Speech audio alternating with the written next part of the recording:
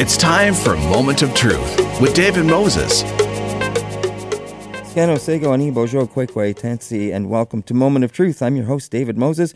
You're listening to Element FM in Ottawa and Toronto, 106.5 in Toronto, 95.7 in Ottawa. And if you've downloaded the Radio Player Canada app, you can type in 106.5 ELMNT FM or 95.7 ELMNT FM. And you can listen anywhere across the country. Well, I'd like to welcome my first guest to the show today. Bernadette Smith is the NDP MPP for Manitoba, representing Point Douglas. She's joined us on the phone. We welcome her to the show. Bernadette, welcome. Yes, thank you so much for having me. It's our pleasure. Now, understand you are co-founder of something called Drag the Red, and of course that's the Red River in Winnipeg, where we know that for some time, unfortunately, there have been a number of bodies found, and going back to Tina Fontaine, in fact, a number of years ago, where this has been an ongoing issue. Yes, so people should kind of know the history. So I have a sister that's missing since July 25th of 2008, and I started really organizing around missing and murdered Indigenous women in Two-Spirit. There wasn't a lot of organizing here in Winnipeg. In fact, when my sister went missing, there wasn't anything at all. There was no services that were available to our family. There was nobody that came out and kind of helped us through the process. So we've really taken on that. We created what's called a Coalition for Families of Missing and Murdered Women in Manitoba, and we've done several things throughout the years to support families. And in 2014, when Tina Fontaine's body was recovered from the Red River, they actually weren't looking for Tina. They were looking for a man named Farron Hall. And Farron Hall was a homeless man who lived by the river. He was given the Medal of Honor from the mayor from the city of Winnipeg for saving two people from the Red River. He was offered housing, but he chose to, live where he was living. And they were looking for him. He was seen struggling in the Red River, and there was a dive team that were searching for him, and they came across Tina. So we think of him as 3 times a hero, because had they not been looking for him, they most likely wouldn't have found her. And that really got us wondering, if they weren't really looking for Tina, how many others, if they were actually looking, could they possibly find in that river? Whether that was remains of a loved one and, bringing some sense of closure to where they are, whether they're alive or not, because, it's been 11 and a half years for our family, but certainly we've never given up hope that, Claudette could walk through the door one day. But we're also realists, right? We also, know that the chances of that are really slim. And we've come to that place that, she's probably not alive, but where is she? So we decided to start a group, and it really came out of the police not wanting to drag the river. They said, well, it's a risk over reward. We don't have the manpower to be able to do that, and we don't have any evidence to search. So it went from the police should drag the red to we're going to drag the red. And it was basically, community members. We didn't have a boat. We didn't know how to do it. We just invited community members to come together one afternoon, and about 30 people showed up, and somebody that had dragged in their community in their lake came and said, I'll teach you how to make the equipment, and I'll train the people who are going to be on the boat. Someone came with a boat and said, I'll volunteer my boat whenever I can. And numerous volunteers came forward and said, I'll help with this. So that's really how it was born. And within 2 weeks, we were on the river, dragging the river. And this was our 5th year. And we've continued to do it because families feel that somebody is doing something, and that there's, people that go into the river, they put themselves in there, and police will search for them for about 4 or 5 hours diving, and most times their body isn't recovered. So we continue to search for them, and we've been successful in recovering their body and bringing someone's loved one home. First of all, let me say I'm sorry to hear about your family's situation and your missing sister, and I wish you all the best with finding a happy ending to that. However, can you explain something about the Red River too for people that don't know about the Red River? What are the conditions of that river itself? Is it a fast-moving river? Is it very deep? What are the situations that people, if they are in that river, they would enter into? Do you know? So it's very muddy. Mm-hmm. It's very murky. It's almost zero visibility. It's a fast-moving river. There's a very strong current, like right in the middle of the river. You wouldn't be successful in crossing that river if you were trying to swim. Many have tried and have lost their lives, unfortunately, to that. And it's fairly deep. It depends where you are in the river. Some points, we put our rope in and our drag bar in, and it's as deep as 30 feet, I would say. And other areas, it's 14 feet, so it's, I don't think it's there's really any shallow points under 10 feet. And it's very wide as well. Yeah. And long. Yeah. And I guess it also is prone to ice buildup in the spring and thawing and those kind of things. Yeah, so we don't go out and drag the river until it's safe to do so, and we wait till the police tell us that, the water's been cleared of all debris, because they go and do a cleanup, because there's lots of big, pieces of trees in there. People often throw garbage in there, unfortunately. We've pulled out, bedposts, we've pulled out bikes, we've pulled out carts. And as people can imagine, the Red and the Assiniboine meet at the fork. So it's, two bodies of water coming together. And, we know that there was a young woman named Miranda Anderson whose body was recovered from the Assiniboine. And her case has never been solved. There was another young woman who was actually from the same community as my sister, who came to Winnipeg to go to school at the age of 16 and disappeared. Her mother was given a piece of her arm and a piece of her leg, maybe 15 feet away from where Tina's body was recovered. That's where her a piece of her arm and leg were recovered, and her name was Felicia Solomon Osborne. And, we don't know how many other people can be in there, but we also think about this work as preventative work, because people are less likely to put something in that river if they know that someone's searching that river, right? We also work with a lot of youth in the community to help youth realize and to see their full potential in creating a safe community, and that they have a place and space to do that, and that it's actually part of their responsibility, right? Even though they're young people. So I'm talking about 16 to 18 to 24-year-olds that have been on our boat year after year. And, we've had upwards of, I'd say, 400 volunteers a year that come out. Mm-hmm.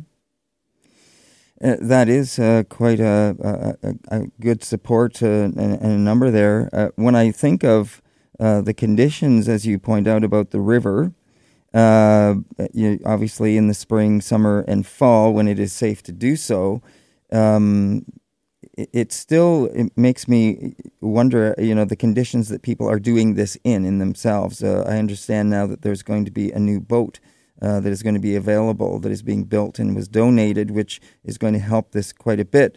But in previous going out and doing this, I've seen a picture of a canoe.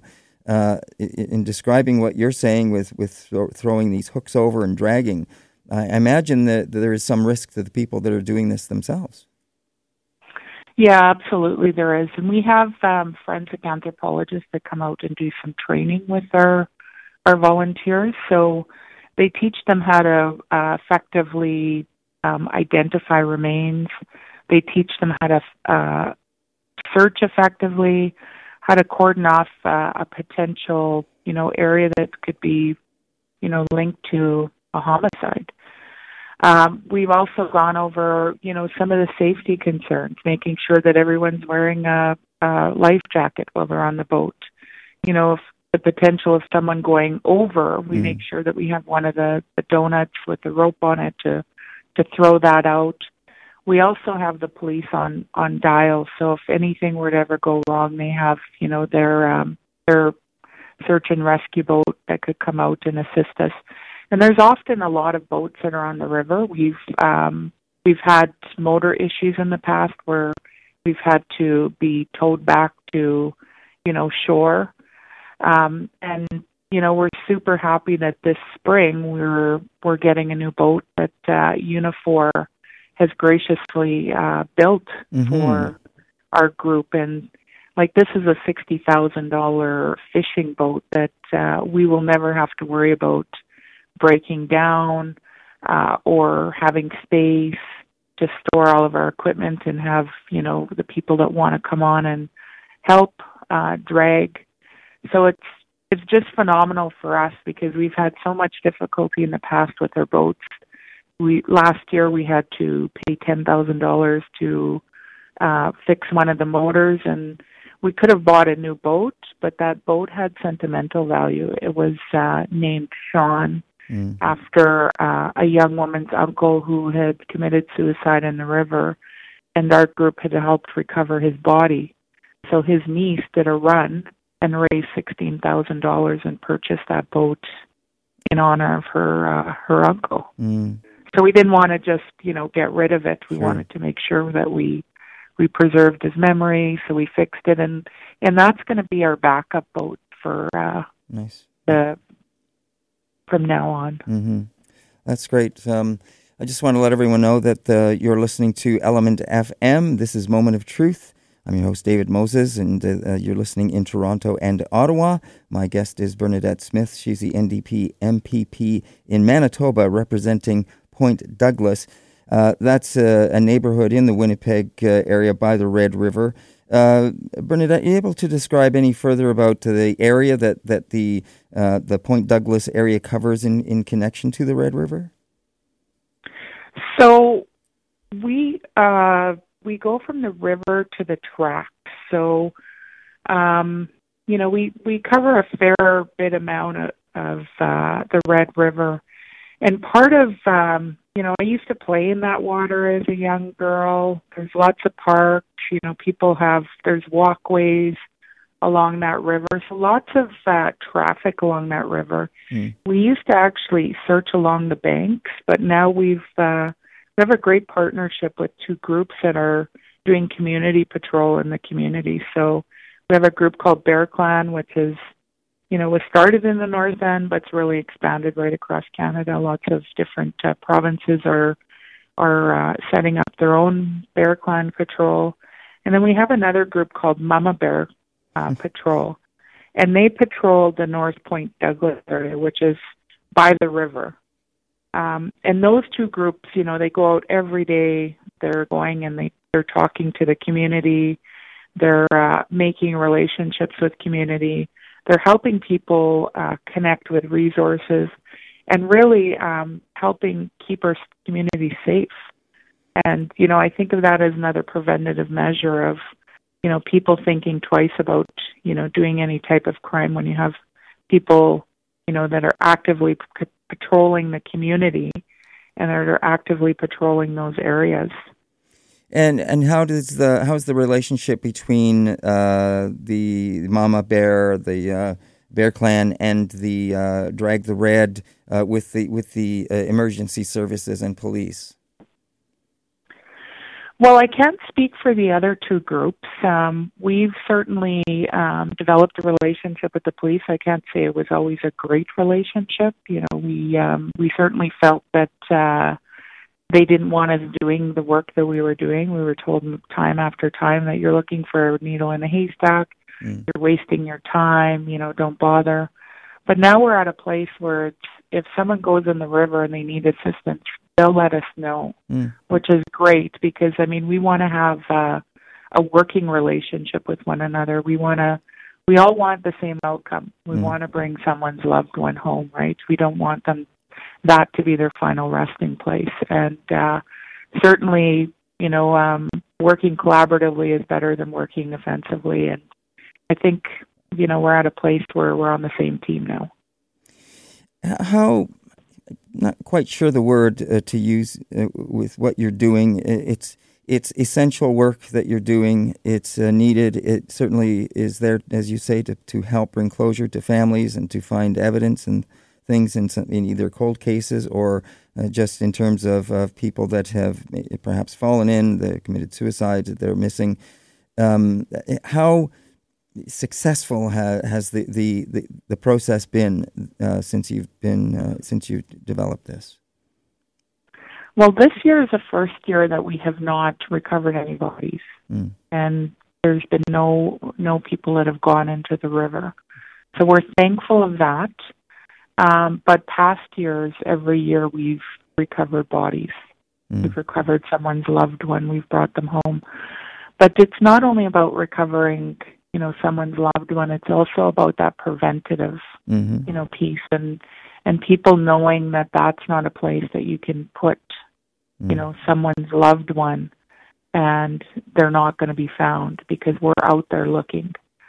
The other fold to it is that we're building community. We're helping people to connect to this issue, something that we certainly felt when my sister went missing, that the community wasn't connected to it unless they were directly connected. They weren't involved at all. So we've really worked hard to help community come together to really connect to this issue and do something about it because it affects everyone. And I say this to all people, like, just because you don't know the person or you don't live in the area or you're not a woman or you're not Indigenous, all of these things that we talk about to each other, those are non-existent in things like this because we all live in this community. And whether that's your loved one or not, you are directly affected. And it's something that everyone should be involved in, and certainly we all have a responsibility as a community to care and share for each other. How large of an area are we talking about when we say the Red River that you're dragging? Oh, it's hundreds of kilometers. We'll never in our lifetime be able to drag this whole river. Oh. We do identify different areas, though, based on the current, where if something were to go in the river, that the current would take them and they would get stuck there. So they're called eddies, and we've, in the last 5 years have really watched this river, and we've worked with people who, know the water and, know the current system and, have really identified where we should be searching. So if someone goes into the river at a certain point, that's not where we're going to be searching. We're going to be searching, probably a mile or two down the river. So we've really learned, in the beginning, we had no idea what we were doing, right? We were like really fishing in the dark, basically, is what we were doing. And it's really daunting. It's emotional work because you're looking for, you're not fishing for fish, you're fishing for bodies, right? And it's emotional because when you're pulling something up, you don't know what's going to be at the end of that drag bar. Right. And, we often say to our volunteers, like, you have to be emotionally, physically, and spiritually prepared when you go out there because it's challenging. Like, you think, oh, I'm a strong person, I can handle anything. But when you're pulling something up and you don't know, and I've talked to many of our volunteers, like that first pull, and bringing up that bar, how emotional that is for people. And they always remember that, right? So whenever we start, we always, do an offering to the water.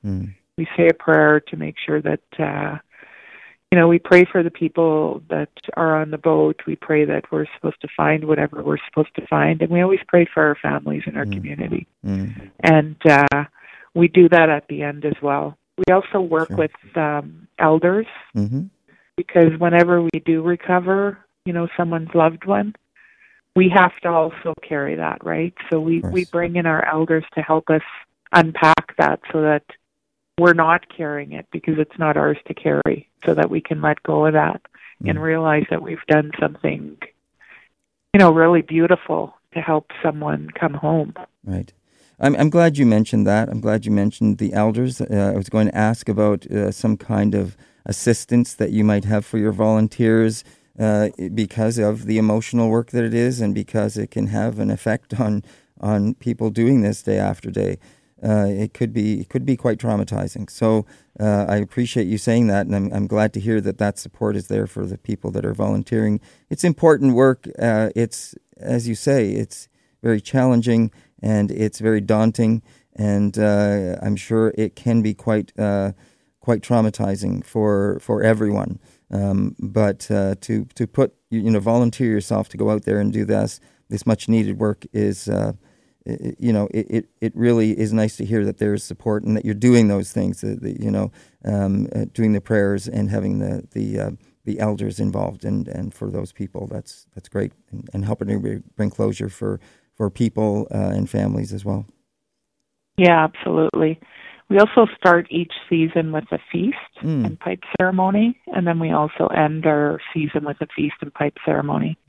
And that's a way to start in a good way, but also to do a debriefing at the end, right? And come together and talk about what were some of the challenges, what were some of the, the good things that happened, what are some of the things that we should continue, maybe some of the things we should change. And always trying to, give voice to people who are involved because, without them, we wouldn't be able to continue doing this. Yeah, absolutely. Nice to hear that. You mentioned the Bear Clan program earlier, and you mentioned the Mama Bear Patrol as well. But I know that the Bear Clan program is there to help in other ways, and I think you wanted to just add on to that something about the food that they're doing. I believe they have somewhere that they actually are handing out food. Yeah, so the North End has really been challenged in the last, I'd say, 3 years with food security. We've had a number of local stores close, and, we don't have a lot of stores in the community.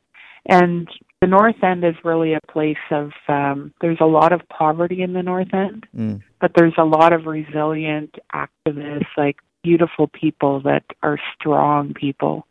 And so what's happened is, the Bear Clan, when they started, they didn't really have an office, right? They were kind of borrowing space, and then they were able to get some funding, and then they got their own space, and then they got more funding, and they were able to increase their space.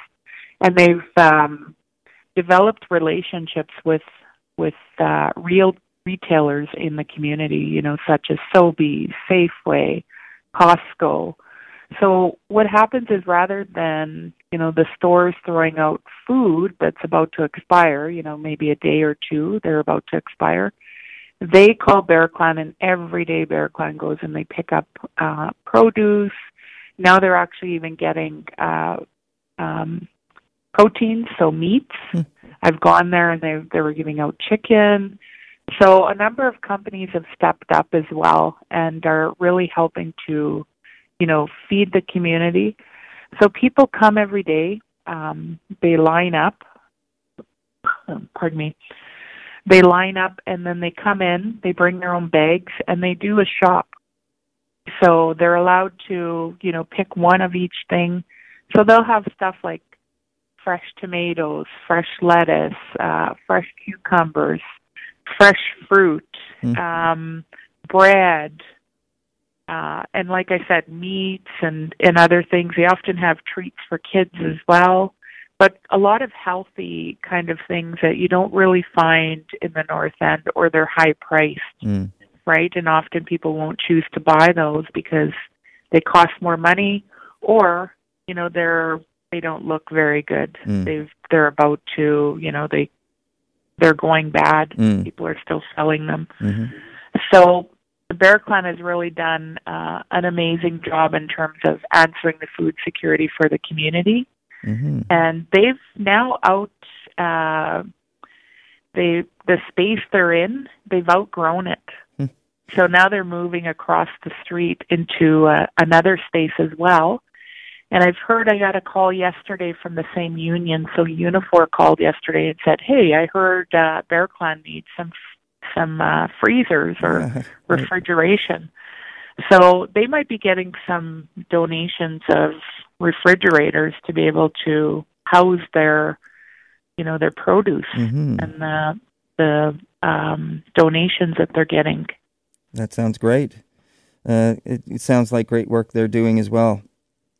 Yeah, absolutely they are. And what Mama Bear Clan does, Mama Bear Clan actually makes food, so they'll make sandwiches every day. And when they go out, they actually feed people. Nice. So, and these are often people who are homeless that are on the street. So kind of two different, like people come to the Bear Clan to pick up food, where Mama Bear Clan goes out to the community to, find the people who need the food that can't get to Bear Clan. Right? So they also do hygiene packs. So they have like soap, toothbrushes, feminine hygiene, the types of things that we might take for granted, right? Having a toothbrush, having a brush, those types of things. And often community members will put together their own packages, drop them off at the North Point Douglas Women's Center, and then Mama Bear Clan will go out and distribute them. They make sandwiches as well, so they go out and feed the community. It's just, the two groups are doing such amazing work, and, our community is better because of both of them. That sounds great. They are doing a great work, and as you are, for founding the Drag the Red. We really appreciate you taking the time to speak with us today, Bernadette, and sharing your thoughts and all the great work that is being done up in Winnipeg on these important issues. All right. Thank you for having me. And I just wanted to say I certainly appreciate you sharing what you did about your own missing sister, and I certainly hope that your family is able to find closure with that at some point, and something positive comes out of this for you. Once again, I want to say Nyawa Chimigwech for joining us on the show today. That is Bernadette Smith. She's an NDP MPP in Manitoba representing Point Douglas, and she was speaking to us about the Drag the Red, which she founded back in about 2014. Thank you. 2014 is when she founded it. So thanks again to Bernadette for being on the show with us. And don't go away. We will be right back on Moment of Truth right after this. Welcome back to Moment of Truth. I'm your host, David Moses. You're listening to Element FM in Ottawa and Toronto. I'd like to welcome my next guest to the show, Dr. Shauna Braille. She's with the University of Toronto, Associate Professor of Urban Studies Program, Associate Director of School of Cities. Shauna, welcome to the show. Thank you very much. Nice to be here. Now, you're here to talk about something that is very important to many urban areas, transportation in urban centers, and how to improve that. Now, how do you improve it when it's already established? I guess that's the first thing that comes to mind for me, is that we've already got the infrastructure that is set up now. How do we try to improve on that? So I think you've touched on a really key point. First of all, mobility is absolutely central to life, and it's central to life in cities. And our cities, as we've planned them over the last, let's say, 100 years even, have adapted in such a way that they're completely sort of focused on moving people around, predominantly in automobiles. So if you look at the largest Canadian cities, even those all with strong public transit systems, the vast majority of trips are by private automobile. And so we're getting to a point where we understand there is a climate crisis. We are seeing rises in temperatures that are leading to sea level rise and flooding, that are leading to unpredictable and dangerous weather conditions and patterns, that are creating conditions under which people can no longer live in the places where they have settled. And so we have to start to think about how do we affect change, and a lot of that has to do with retrofitting. So cities are responsible for 70% of the world's carbon emissions right now. And that's a stunning amount right there. That is a stunning amount. So about 50-something% of the world's population lives in cities, but over 70% of carbon emissions come from cities.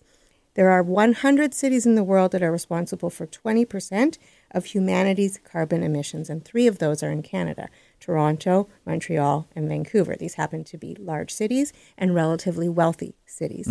And in addition, when we think about, why are we focused on transportation? Well, transportation is responsible for the first or second largest proportion of carbon emissions globally. And most transportation takes place actually in cities. So this brings us to look at transportation and mobility. More broadly, mobility is how people move around from place to place. So we look at mobility as an opportunity to think about how do we create change, how do we move the dial, and how do we improve on carbon emissions, and as a result, how do we help to stem the increases in average temperature rise around the world? You mentioned 3 cities in Canada. We're not exactly a hugely populated country. However, has there been a difference in the way we have laid out our cities, versus, say, European cities? That's one thing I think is different than we have over here. We are geared more to the automobile. They're geared more, in many ways, to the rail system.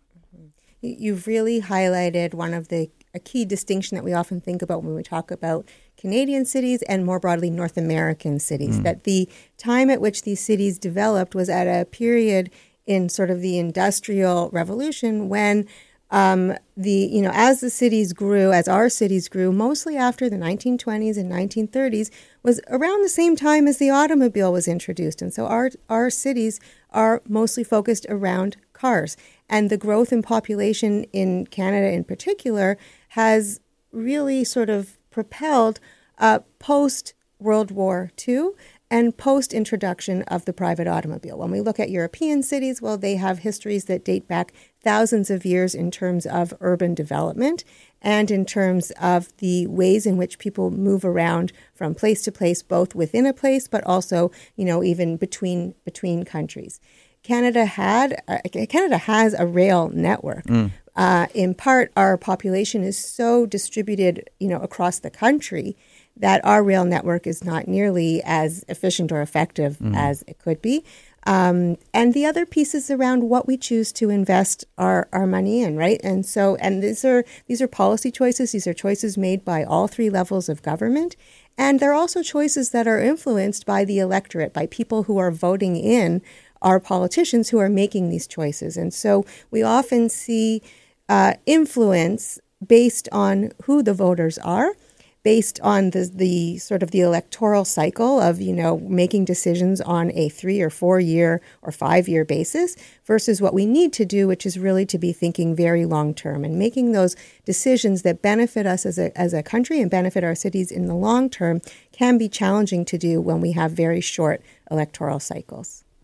Do you think that the governments of the day are more prone to start thinking long-term now and making those decisions that are going to have the benefits that will help curtail, the climate crisis we're finding ourselves in, so that we start to plan things better and differently? We are most certainly at a moment now where, in particular, the leaders of cities, so typically mayors and city councilors, are really thinking long-term, and they're thinking much more sort of progressively about the kinds of decisions they're making in terms of mobility, in terms of investment, in terms of economic development, in terms of population growth, in terms of sustainability. And so we really see cities leading on this front far more than we see nations leading on this front. And there are obviously exceptions, but there are many examples of cities that are taking this approach to sorting out how to stem rising temperatures, how to stem also related to congestion and how to bring the city back to be a place for people rather than for private automobiles. And so we see this happening in Paris, where the mayor has really pushed against a tide, a really large tide of sort of negative opinion, but pushed against that tide to say, you know what, this is the direction we need to go in. We're going to take back our central city. We're going to take back the areas around our river. We are going to remove private automobiles from some of those stretches. We're going to prioritize pedestrians and rapid transit, so buses. We're going to allow taxis to continue to operate here, but we're going to move private cars out. And so we see in Paris, this happened in a sort of relatively small stretch of space, but the plans are, and if she is elected once again, the mayor of Paris has every intention of continuing on this push towards increased pedestrianization, removal of opportunities to drive private cars in very congested areas of the central city, and investment that enables other options or alternatives to the private car so that it doesn't have a negative or detrimental effect on the overall vibrancy of the city. And that's something that's, I guess, to some degree being proposed here in Toronto as well. So I think you're referring to the King Street pilot, which it was a very successful example of a pilot project, so a trial essentially, of a 2.6 kilometer piece of roadway along King Street, the busiest surface transit route in North America, and also one of the most congested. And in late 2017, for approximately a year, the city removed the opportunity for private automobiles to drive more than essentially one block or one intersection along King Street. They prioritized rapid transit. They invested in improving the public realm. They made alternative options for things like street side parking, so they moved it off King Street. And what they found was that actually they increased ridership on the streetcar. They increased they improved commute times by a pretty significant amount, and they also improved in the immediate vicinity air quality. And so after a year of that pilot running, it was made permanent. Some criticism is that this pilot is only a very small stretch of our city, and we live in a very big city like most cities. And we need to start to think about how do we run these kind of pilots in other parts as well. And sometimes a pilot is exactly the way to change people's behavior and opinion. And so once you get this idea that it can work, that it doesn't have to destroy your restaurant or your business or your streetscape or your office culture or whatever it might be, and once you see the successes that come, then people are much more amenable to making those kinds of difficult decisions that actually are far better for the city overall and for its future. I think of Ottawa, downtown core of Ottawa, right? The Spark Street, where they have the walk area, the pedestrian area. European cities have areas like that as well. Absolutely. So thinking about how do we pedestrianize urban spaces in cities, again, this is something Canadian cities are coming back to as opposed to having had them all along. And European cities do lead the way. One thing I'll point out is that Europe is not where the bulk of our population growth is taking place around the world. Urbanization of population and the in terms of absolute numbers, we're actually looking at Asia, we're looking at China, India, Southeast Asia, and pretty much all of Africa. And this is where we really need to be able to think through and figure out how to influence at the local scale the forms of development that are taking place. Because if what we end up with in newly developing or regions that are increasing in population very rapidly and urbanizing very rapidly, that are following along the footsteps of North American cities in terms of suburbanization and sprawl, as opposed to thinking about how to build dense cities, then we're going to have an even bigger problem. And is your sense that they are looking to do that kind of thing in There are those areas? certainly select cities that when they have both the ability and the resources to plan in these ways, that they are looking to examples and looking to opportunities to think through how not to move away from pedestrianized streets. So if we look at, cities in Southeast Asia, for the most part, pedestrians are and motorcycles are a very big part of many of those sort of streetscapes. As incomes rise, we start to see more and more automobiles. And so we have to start to think about how do we develop policy, and how do we ensure that we can grow economically while also making some of these changes. Singapore, which is an example of a very unique city-state and also a very wealthy pocket amongst a group of, much more of a developed country than a developing country, but on a very fixed piece of land with no area to grow except for up, and a city-state type of government that has the ability to affect sort of policy and regulation in a way that most places don't, so essentially quite top-down, has been very, very effective in thinking through how to use their limited space to create an environment that is livable, that is economically vibrant, and that sort of responds to population needs. And so they're doing this by investing tremendously in a transit network that includes both a subway system and a very well-integrated extensive bus network. They're doing this by investing in pedestrian spaces and walkable spaces, walkable streets. They're also doing this to a lesser extent by thinking about how to use bike lanes and how to enable scooters to operate. And right now, they're struggling with the scooter issue as well, just like many cities. And the other thing they're doing is they're connecting land use planning with transportation planning, which is a really, really important step. Because if we think that we have our jobs in the center and our people can, the residents can live anywhere, what we end up with is a lot of sprawl. And so we have to think about how to create complete communities, mixed use neighborhoods, so that there are opportunities for people to reduce the amount that they travel, and that when they travel, that there are alternatives to private automobiles. I always thought that once the internet became full-blown, that there would be much less need for us to travel because we can work from anywhere. No need to come into the office. So many people would not need to do that. I thought that might happen. I also want to touch on, as we look to the future, about how we try to resolve this on a global scale. I'm thinking, for example, the Sidewalk Labs proposal that's being brought forward. Do you think that could be an example of how this might be an answer?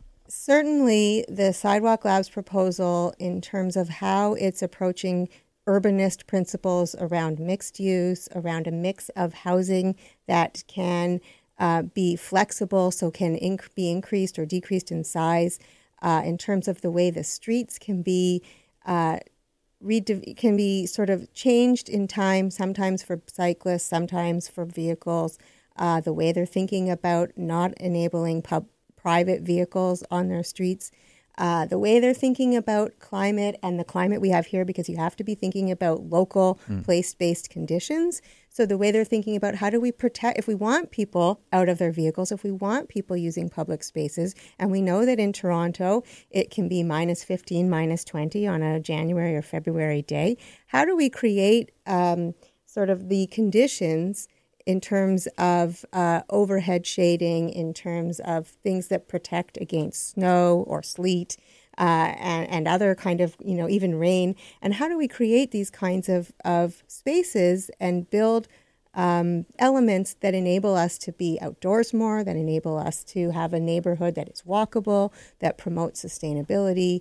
So I certainly think that is the intent behind the design of the neighborhood. Okay, I just want to let everyone know you're listening to Element FM, and this is Moment of Truth. I'm your host, David Moses. My guest is Dr. Shauna Braille. She's with the University of Toronto, Associate Professor of Urban Studies Program, as well as Associate Director with the School of Cities. And it's great to have her on. We're talking about how to try and improve transportation in urban areas. Density is a big thing, but there's a way to turn density into a plus, is there not?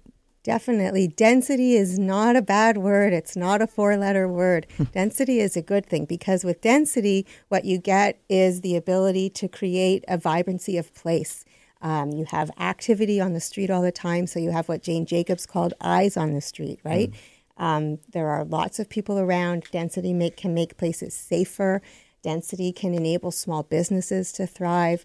And density can enable walkability. It can enable things like making it reasonable to think about putting in a subway system. It can make ride hailing, for instance, operate on a much more efficient kind of basis. That's actually the kind of gist of why ride hailing is so concentrated in cities. Density is a good thing, and certainly in Toronto, we're looking, and in most big cities now, we're looking towards cities in which more people live in mid and high-rise buildings than in single-family homes, and that is certainly how the way in which a sustainable future is really sought after.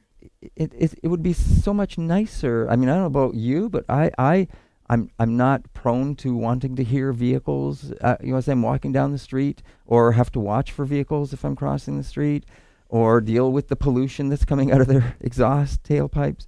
Electric cars, of course, would help improve on that end. But it's so much nicer, and what came to mind is this. Walt Disney has a wonderful system where you go there's no vehicles. There's I think monorails. There's tram systems, but everybody's walking.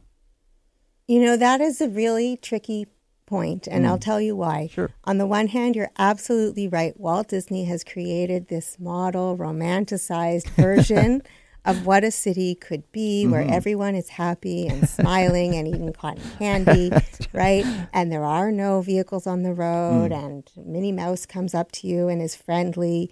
But Walt Disney also happens to be exclusive. It's expensive. People are excluded from participating, from entering if they don't have $100 for each family member to go. And Disney has, in fact, developed a number of towns in Florida, and definitely in Florida. So there's a town called Celebration, Florida. There's another town in Florida called Seaside, Florida. Seaside, Florida, you look like you're around my age. You might have seen The Truman Show about in the late 1990s, I think. And so The Truman Show is filmed in Seaside, Florida. Okay. It is an idyllic kind of town, and I visited there. And in fact, the town now, so it is sort of dense, but in a very small area, and mostly single-family homes, but relatively close together. Beautiful public spaces, a public square with a post office and a series of shops. A hot dog in Seaside, Florida, about 4 years ago, cost $7 or $8 US. The affordability of the places is through the roof. It's mostly a visitor economy, and it's very, very white. Right. So there are on the one hand, you think about taking the right elements of a Disney type of environment, and at the same time, you have to think about how do you turn that into an actual city, a cosmopolitan city, a diverse city. Well, I know business is always looking how to save on the bottom line, and I know with anything that is new, it always costs more initially until they figure out and start manufacturing these things much more, right? Is that not how the basic economic business rollout goes usually? Typically, yes, but I'm not sure that the Disney real estate model is the same as that model. And we were just talking about the idea of that anyway. Yes. Any kind of change, it always looms, I guess, for people, I'm going to have to change if that happens. It's always that transformation, isn't it? There's a great quote, which I heard a colleague use once, which said, change is difficult, to not change is fatal. In this case, to not change will be fatal. We already know. Right. And so it is really hard to think about not just ourselves and our own convenience, but also, the future of our society, the future of humanity. But that's actually what's at stake. Looking at it from that very big picture kind of approach makes it intimidating. You think, how can I actually resolve that? And so I think in this space, what we need to really do is we need to have a big vision. We need to understand what the consequences of doing nothing are. We need to understand that it's politically difficult, that it's personally difficult, that it requires change. And we need to think about how do we take and how do we create small steps that build up, even if they're all implemented over a relatively short period of time, how do these small steps build up to significant change in the future and put us in a place where we can move into a sustainable future? What haven't we talked about that you feel is So important? one thing you mentioned was around this idea, the death of distance is what is the sort of geographic term of it. This idea that with all this technology, we won't, geography won't matter, and everybody can work from home. We won't need to travel as much. And in fact, all of the research shows that the opposite has occurred, that despite all of the technological innovation we've witnessed over the last many decades, that actually our need for face-to-face interaction and the improvements that result as a result of sort of clustering of ideas and people in smaller in cities is one that persists. And we see this in sort of the economic geography literature with this idea of superstar cities and the growth of a small number of cities around the world with, sort of achieving greater population growth and greater economic wealth and concentration, and to the sort of detriment of smaller and mid-sized cities. And so what we see with all the technology is it's actually concentrating further, not dissipating. So that's one thing. The other thing, I guess I would say, in terms of thinking about transportation and in terms of thinking about what cities can do, there are a lot of things that cities can do. And there are a lot of, if we look across Canada, every city we're looking at the sort of top 30 largest cities, every city is actually doing something. If we look at the 6 largest cities in Canada, every single one of them is testing autonomous or self-driving vehicles right now in one way or another. Every single city is looking at how do we shift more people onto public transit, and how do we build more transit, or how do we think about transit in different ways. So maybe it's not the bus that seats 60 people that drives on a fixed route. Maybe it's a shuttle bus or a minivan, and maybe instead of a fixed route, it has an on-demand system where you go and say, I'm here and I want, I'm at Chorus and I want to go to the Eaton Center or whatever it is, and the bus shifts its route as it figures out who's coming on and who's getting off, and it creates the most efficient route possible, which actually also can decrease vehicle kilometers traveled. So cities are doing these things already. Canadian cities are doing these things. Sometimes they take place they take a long time to get out the door, or they're taking place in small pockets, like, for instance, the less than 3 kilometers of the King Street pilot, or the upcoming kind of autonomous vehicle shuttle that's going to take place, or partnerships with firms. So thinking about how cities are partnering with ride-hailing firms to encourage users of transit to be able to get from their homes or from a place where there isn't a sort of rationale for providing public transit or dense enough activity there.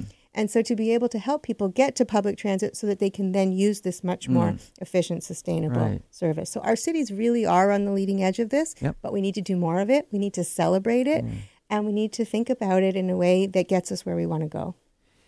You mentioned ride-hailing, and I think I heard some initial reports about, it was supposed to help alleviate traffic, and I've heard, I think, something to the opposite of that, as you mentioned, that there's actually more cars. Do you know anything about that? Yes. So there are mixed results on ride-hailing, and ride-hailing is something I'm fascinated by because of the combination of the technology piece and the concentration in cities piece and the firm piece, the way in which these firms are operating. If we don't have a lot of data, this is a problem. It's a problem in part because the ride-hailing firms are private and they have all the data and they hold all the data, and municipalities haven't necessarily received the data they need. They haven't asked for it always, and sometimes there are tensions around sharing that data. However, there was a study that was released in the U.S. of 6 cities in which Uber and Lyft operate that indicated within this urban core of cities, ride-hailing can add to congestion. It can increase congestion. But as you move away from the core, those congestion problems don't actually fit. A study of Toronto recently, and so for each city it requires its own study, unless we can encourage or entice or force these firms to give us the data. A study of Toronto showed that actually there was a negligible impact on congestion in the core. The other really important thing to keep in mind when we're talking about ride-hailing and congestion, if we think about ride-hailing as a proportion of overall trips, so in Toronto, which is probably the place in Canada where there are the most ride-hailing trips, it accounts for 3% of all trips in the city, which means ride-hailing is not our congestion problem. Private automobiles are the problem, and that might include ride-hailing vehicles. And we already know how to address that, how to reduce the number of trips, and that's actually by adding a congestion charge. The question is, do we have the political will to add that congestion charge? Because we don't currently charge for the streets in a kind of cost recovery way, or even in a way that indicates that those streets are being used but not paid for. So we're quickly running out of time. Is there anything else you can think of that is important to mention? I have one question for you. You ask your question, and then I'll have my Okay, so my question for you is this. If, looking down the road, if you had your choice of how to move forward and what to do in an ideal situation to help alleviate cities with this, with the congestion, with the climate issue that we're dealing with, what would your desire be to help resolve all this? So again, I think that cities need to learn from one another. And they need to start with a strategy and a plan and a vision, but they also need to identify 5 or 6 things that they can just get out the door pretty quickly, test them out, see how they work, study them, make some changes, be dynamic about the way they do this, and then move forward and keep doing this over and over again. The reason why it's so hard to manage our cities isn't because we don't know how to do it. It's actually because it's just a lot of work and they're complicated and they're changing all the time. And in order for us not to constantly be reacting to change, we need to be somehow ahead of that curve. And it's possible to do it, but it requires really intentional action. So what got you into looking at all this? That is a great question. My work, particularly on ride hailing, so my training is as an economic geographer, and I have always been fascinated by central city land use change and industrial activity. So about 20 years ago, 30 years ago, I did a study of it was 25 years ago.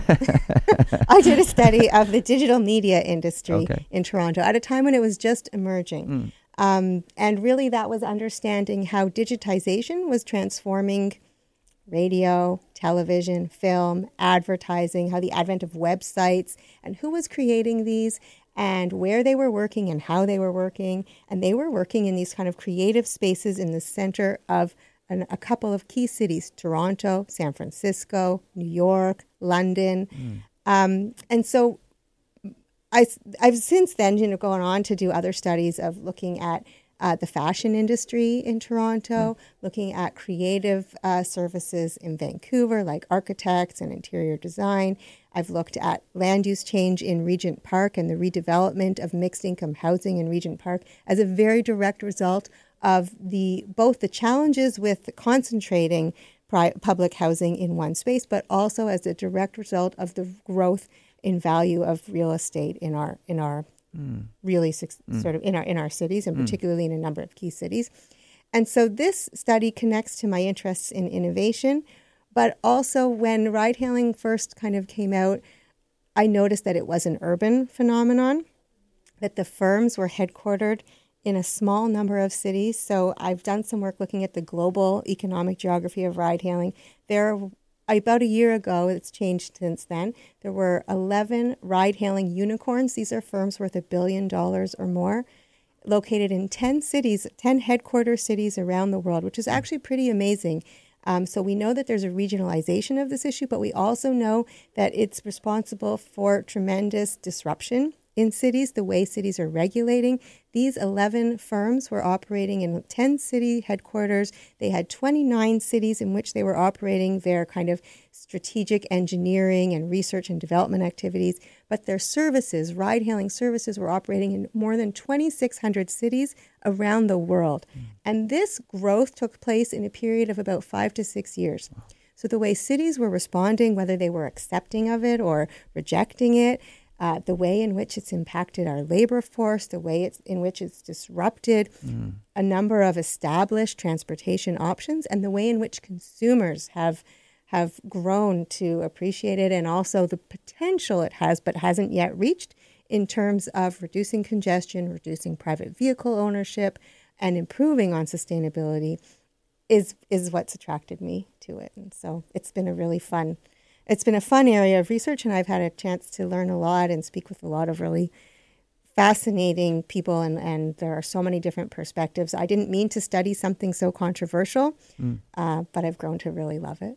Great. Well, thank you for that explanation. Wonderful. It's been a pleasure having you on the show today with us. Thank you. It was lovely to be here. And I certainly hope you'll come back again, because there will definitely be some more for us to talk about. Anytime. That would be great. Thank you. And you've been listening to Moment of Truth on Element FM. My guest, Dr. Shauna Braille. She's with the University of Toronto. She's an associate professor with Urban Studies program and associate director at the School of Cities. It's been our pleasure to have her on the show today. And that is our show for today. Thank you for listening. Until next time, Onigiha.